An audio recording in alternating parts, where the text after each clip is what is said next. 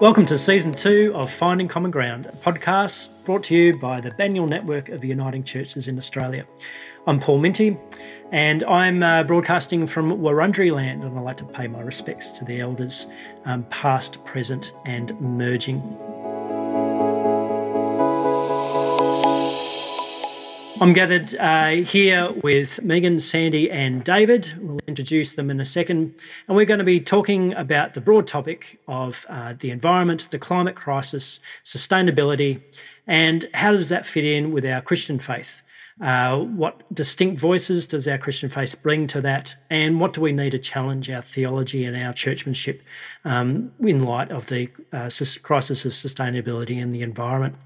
David, welcome. Could you please introduce yourselves? Sure, Paul. Yeah, my name is David Landis-Morse. I grew up in Tasmania, actually on a farm, which is probably relevant to how we look at environment, and I now live here in Melbourne as well. And I come from a perspective of not really being sure of how we're responding to the environment as well as what we should. I often wonder whether or not the church has been dragged a little unwillingly to the table.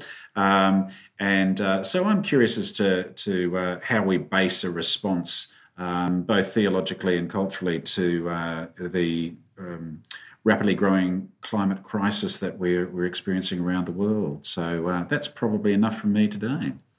Thanks, David. We're going to enjoy having those chats over the few weeks to come. And we're joined by Megan.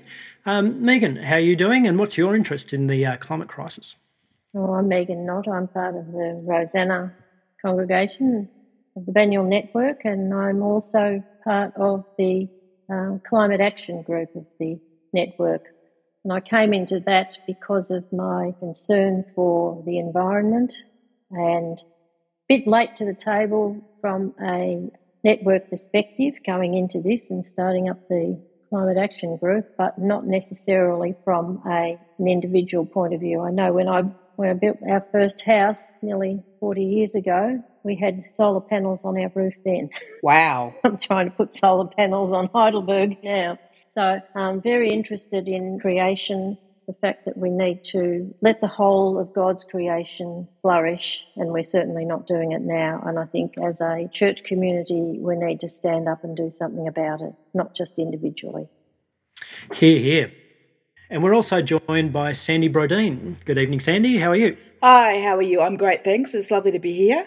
I'm part of the ministry team of the Baniel Network. I'm really passionate about the environment and very concerned about where we're going as the human race and wanting to improve all of those things, but also really interested in the theological questions, because I think we do these things not just because we're concerned about the environment, but because God calls us to. So I think I'm wanting to explore that end of things, I think.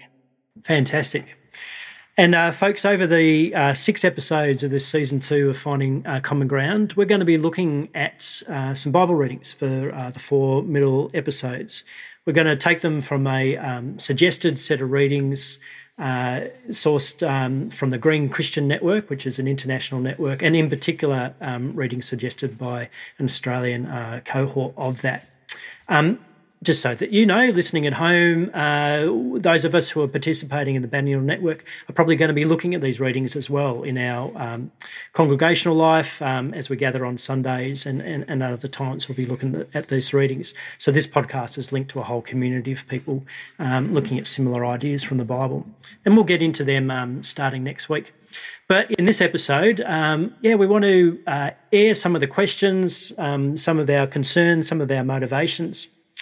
Megan, we were chatting about this before and you were highlighting that it's a real justice issue coming in to address climate change. Who is going to be hurt most as the climate continues to change? I think those who are disproportionately suffering as a result of the damage on the climate are going to be the ones who are impacted the most. And I think as Christians, we should be stepping up from a justice perspective as people who need to do something about it so that we can assist those people who are less able to do it for themselves.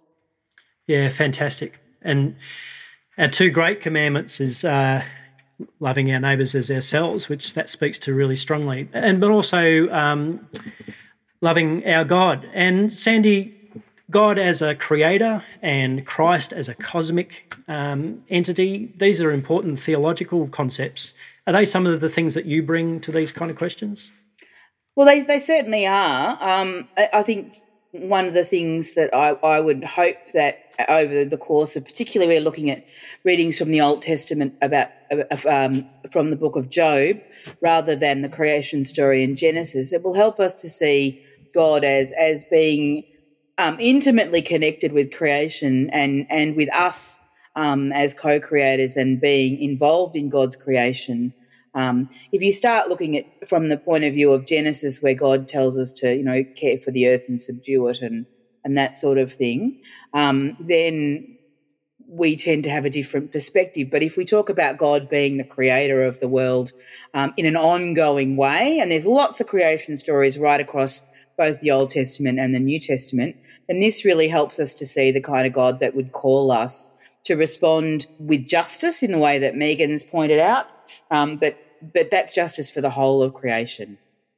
And likewise, Jesus, if you look at the start of John's Gospel where it says in the beginning was the Word and the Word was God and the Word was with God, then we have this sense of Christ being there from the very, very beginning of time and calling us into relationship to follow him, which is also a call to care for the creation.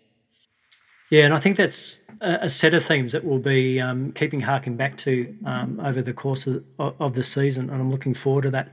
Particularly there's some readings from Job and such that we'll have a look at together. Now, David, you mentioned before in your intro that it seemed like sometimes we come at this a little bit too little, too late. Those of them, our audience in listening land won't see just how nicely you and I are dressed tonight. So we're doing pretty well. Yeah, how do you feel about a bunch of pretty well-off, pretty comfortable people talking about these kind of issues?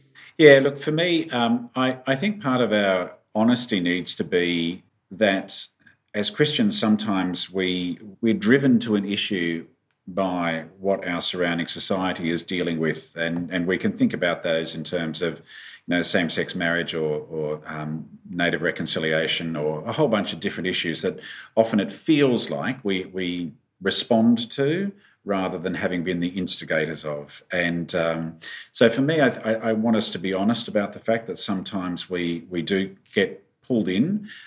This is not to denigrate these causes in any way, shape or form. They're something that we should have been first at the table with, if you like, if we're talking about it from a sense of justice and fairness perspective. But I think it also is important for us to examine our underpinning thinking, our unthought out biases that we have as a church, as a part of society, as, if you like, a nice polite group of people that have been recognised by governments and have been given roles by governments in the past in the way that society functions, and to sort of dissect those and say, well, look, what does that mean going forward for us? Have we unwillingly bought into power structures that have left us less capable of criticising unjust behaviours, and to be aware of that so that we're being honest about who we are and being clear about what it is that we need to address when we're talking about change. They're great questions. And Megan, you understand that the Uniting Church has been active in this space for quite a while and do link the activity around sustainability and climate action to other justice issues. So where did you come across some of these ideas within the church, and how far back do you think they go? Probably as part of the Joint Church Council. Concurrently, there was a letter from a presbytery identifying that we're trying to get congregations to all try and do something to address the climate crisis. And I was thinking the same thing at the same time. So I thought it was time we did something as a network, so started up the Climate Action Group. But then when I looked further and said, well, where am I coming from if I'm coming to this from a Uniting Church perspective as a Uniting Church? The Uniting Church had put out a pamphlet on our vision for a just Australia in July last year. In that, it identifies 7 foundations for a just society. The first one is a first people's heart, and the second one is the renewal of the whole of creation. And when you look at that, the Uniting Church, right from the basis of union in 1992, where it says, God in Christ has given to all people in the church the Holy Spirit as a pledge and foretaste of that coming reconciliation and renewal, which is the end of view for the whole of creation. Church's call is to serve that end. And they've made a statement. The Uniting Church has sort of identified that the whole of creation is our responsibility, and we have to look after it and renew it as we need to do now. And so from that perspective, I think it's important that not just the Uniting Church, but all of the people in the Uniting Church have to sort of stand up and look at what their faith means and act on their faith.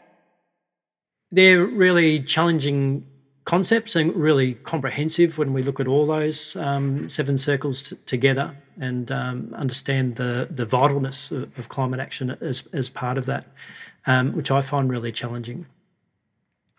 And Sandy, how do you see these things playing out?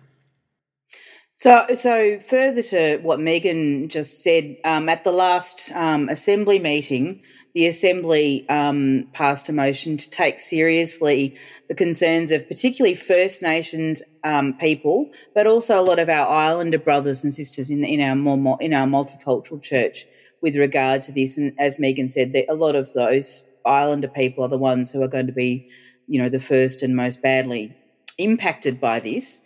When the Uniting Church put a preamble to the Constitution of the Uniting Church, it states right up the very front that through this land God had nurtured and sustained the first peoples of this country, the Aboriginal and Islander peoples, who continue to understand themselves to be the traditional owners and custodians, meaning sovereign in the languages of first peoples, of these lands and waters since time immemorial. So I think, that's the kind of level of import that the church is wanting to put on us actually taking this seriously since the Uniting Church began, because it was part of some of the really important original documents of the Uniting Church. The preamble came up a couple of decades ago, so it's a later document, but right up to the most recent assembly. So there's a really push from the whole Uniting Church on this.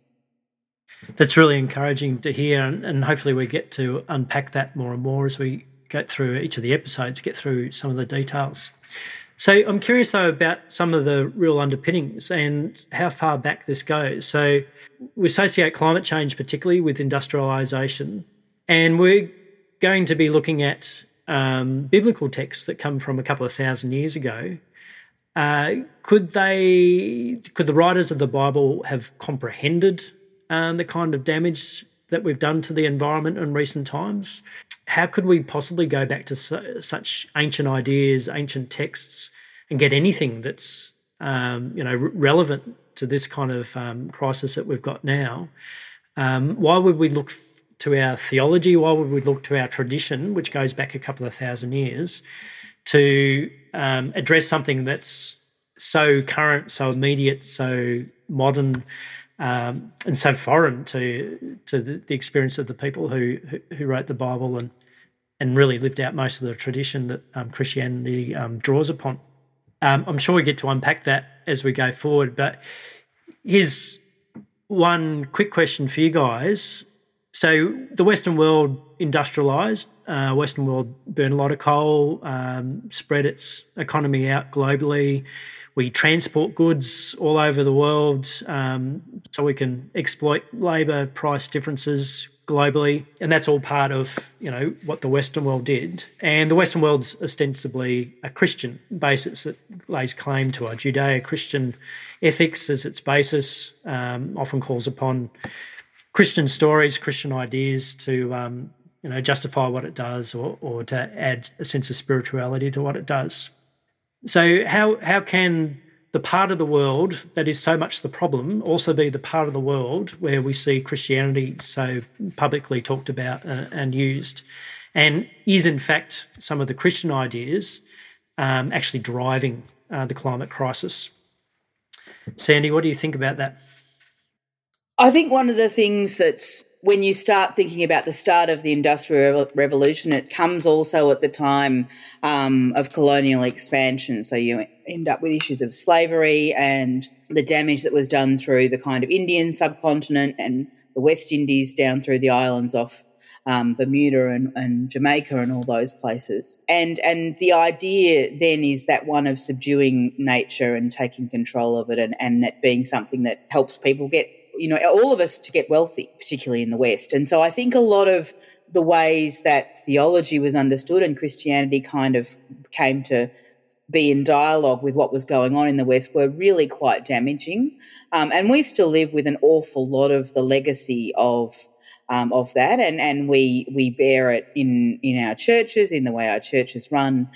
We've got an awful lot of work to do to unpack and slough that off, and listening to our, particularly our Islander brothers and sisters and our Indigenous brothers and sisters, Christians in Africa and other parts of the world, particularly the two-thirds world, will really help that. Yeah, what do you think, David? Yeah, I mean, I run with what Sandy said, and I think we've got a lot more digging to do within our own traditions. I think we need to acknowledge the privileged positions that the church has been in, particularly within Australia, where they were allocated lands based, on the supposed good that they might do. And that's not to say that they didn't do some good. I'm not trying to say that either.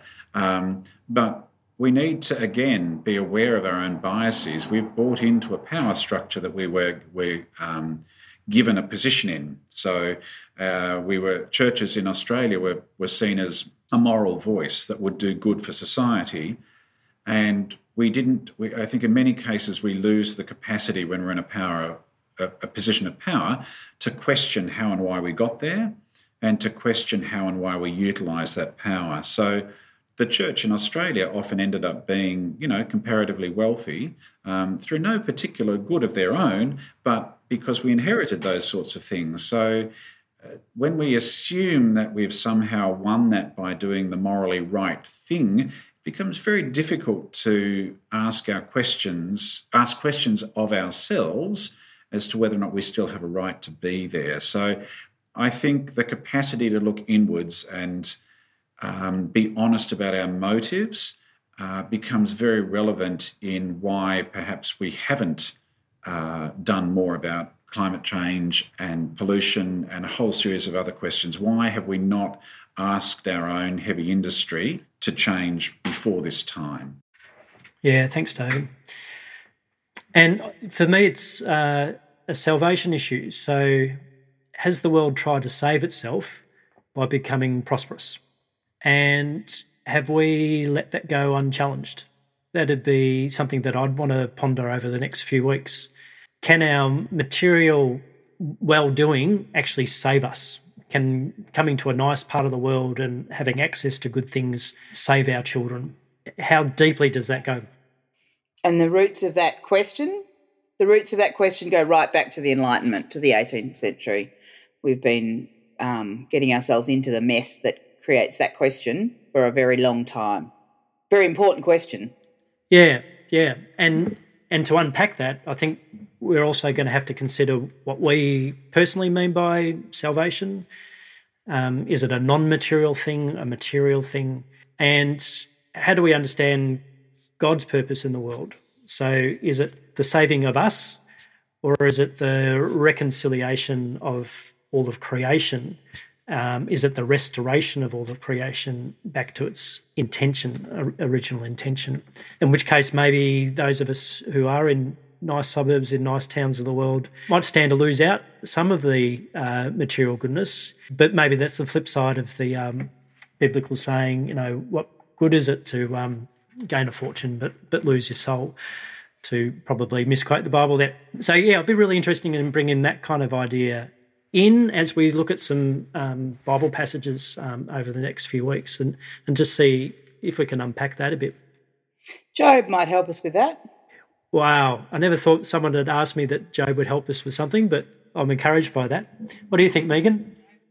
I think the exploitation of the earth, which often sees the poorest disproportionately suffering the results of damage and the climate change, is a manifestation of the sin of greed against which biblical witnesses strongly warn against, in Job and Proverbs and the New Testament. So, we've been warned. Yes, it's not as though we haven't been told, and the prophets in the Old Testament as well. I mean, there's a lot of the prophetic witness. So I asked earlier, what could a bunch of writers from several thousand years ago, and Job is a very, very old piece of writing, how could they have possibly imagined the kind of destruction we've wrought upon the environment? And hence, how could they speak into our situation? But Sandy, you're saying that Job might be really interesting to be reading when we talk about this. Oh, absolutely, absolutely. I mean, Job really plays with this question about, about sin in inverted commas. About, does a good man does being a good man get you salvation? And all these terrible things happen to him, and he's got a couple of friends who have the kind of pastoral care that we hope you never hear in any church anywhere. Saying, well, mate, you must have done something pretty bad to deserve what happened to you. And in the end, God kind of answers back and says, well, that's not actually, to not kind of destroy the podcast for the next 4 weeks, but, God has a different take on this from what people understand it as. And I think that might be part of something to do with what Megan was saying about, well, it's not as if you haven't been warned. Also, to be perfectly frank, I mean, one of the other creation stories from the book of Genesis is the Noah story, and there's a dirty, great big flood in that story. It's hardly, environmental peace and happiness. It's a pretty full-on story. The whole of creation gets wiped out. Yeah, and so, I'd also be saying, whilst I hear those stories as well, I think we have to be honest to say that in many ways, I don't think many of the biblical writers could have possibly envisaged a world with quite the same population load, with quite the same capacity for, even thinking in terms of how dramatically the Green Revolution of the 70s changed the way we could produce food in a wide way. We really inhabit a world that is very, very, very different from so much that we understand of the biblical world. And we need to be honest about that. We need to be honest about the fact that gives us different questions and different answers to what we might once have seen was a different world. And again, I'd want us to be honest about the fact that we can't just necessarily pull verses from one section that was written into a world 4,000 years ago and is suddenly incredibly relevant for us here. I think there are underpinning ideas that are still vitally important and completely relevant. But I think we need to be honest about the fact that the biblical writers were writing into different situations in a world where they were seeking to move into new lands in a different sort of way than what we are asking questions necessarily about, and try not to make easy comparisons with very different worlds. That's absolutely true. I completely agree with you. I guess you could look at some of the ways in which the imperative of justice, the Jubilee of actually saying we're going to kind of overthrow debt and allow people who are suffering to actually come back and try again. At Common Ground, we've talked a few times lately about tithe barns and about gleaning and the idea that you would leave enough for the poor. The idea being, I was listening to Monica Melanchthon from the Theological College on a podcast today about another matter, and she was saying, Gandhi actually says it's not that we don't have enough food in the world, it's that we don't share it. So it's not as though the answers aren't there in those texts, and Gandhi's a Hindu, so it's a different religion, but, the answers are there if we look for them, and they're pretty straightforward about greed and not sharing. But yes, you're right. The sheer volume of the human, the number of humans on the earth that's almost unsustainable is a very large part of the problem now. Yes, it's such a big problem that I suspect it is something that's to do with faith. It's something to do with our fundamental way of looking at the world. It seems a much bigger problem than something that can just be tackled with a couple of simple principles and a few ethical stances. I think it really goes to the heart with how we perceive the world around us, how hopeful we are, how generous we manage to make ourselves in the light of, fear for ourselves, fear for our families. So these are all things that faith speaks to very strongly. So, yeah, I'm encouraged by this conversation that journeying with the Bible and with you guys and some of our other guests over the next 6 weeks is going to be really fruitful. I think it's a great conversation to have that really addresses some of the urgency around the climate crisis and environmental sustainability in general. Yeah, so I'm really encouraged and excited for the next few weeks. We're going to wrap up our introduction here, folks. So thank you for joining us and listening in. Tune in each week as a slightly different group of people gathered together. Look at some Bible readings, bring questions of faith to the climate crisis, and wrestle with how can we find a way forward that's really effective. And at the same time, make sure we get some solar panels up on our church buildings as quickly as possible, because one thing we can do is get ourselves to net zero emissions as soon as we possibly can. So thanks for listening, and we'll sign off for tonight. Say goodnight, folks. Thanks, everyone. Bye. Thanks. Bye.